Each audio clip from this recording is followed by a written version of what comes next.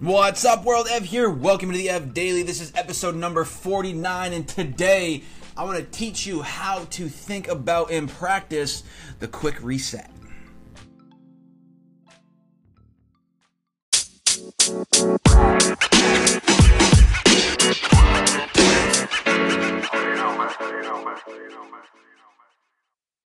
Earlier this morning, I was out running the trails with one of the finest groups of folks I know.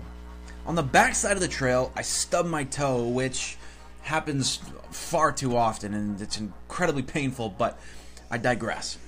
You see, my shoes have stretched out a bit from a decent amount of use, so this stubbing also shifted my foot around within the shoe. Over the next few steps, I proceeded to readjust so that my shoe fit like it should. I kept going. It didn't take long, maybe 3 or 4 steps. Then I was back chugging along. It got me thinking about how important this practice of the quick reset can be in our lives. Far too often, we feel like we've gotten off course and then we set some arbitrary time in the near, but not near enough future to correct course.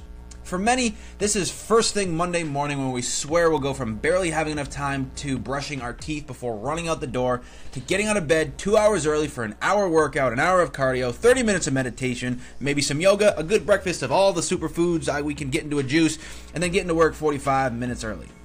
If you picked up on that, yeah, it doesn't add up. And yet, when this doesn't happen and our normal routine kicks in, we get discouraged and we feel like we're playing catch up from the get. It's not a fun way to live, but one I see quite often. What's even more insidious is the little slip up. Something that you didn't quite account for and brought up an old pattern or habit that you're working to change.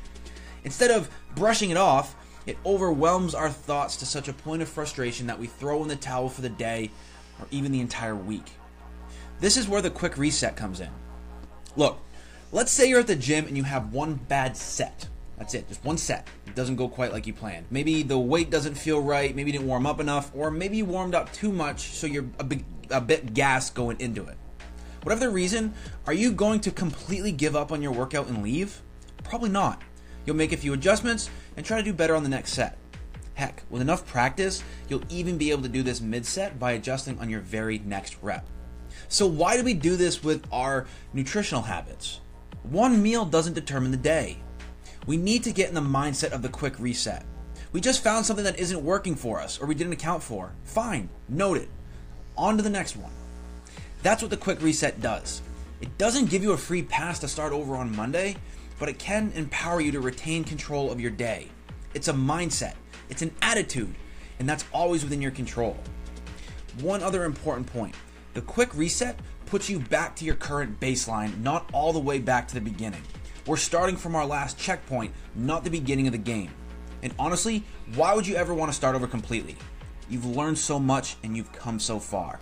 Now adjust, adapt, and keep on going. Thanks so much for listening, everybody. I'm Ev. I'm always on your side. Go out and enjoy every ounce of the rest of your day. You know we'll talk tomorrow.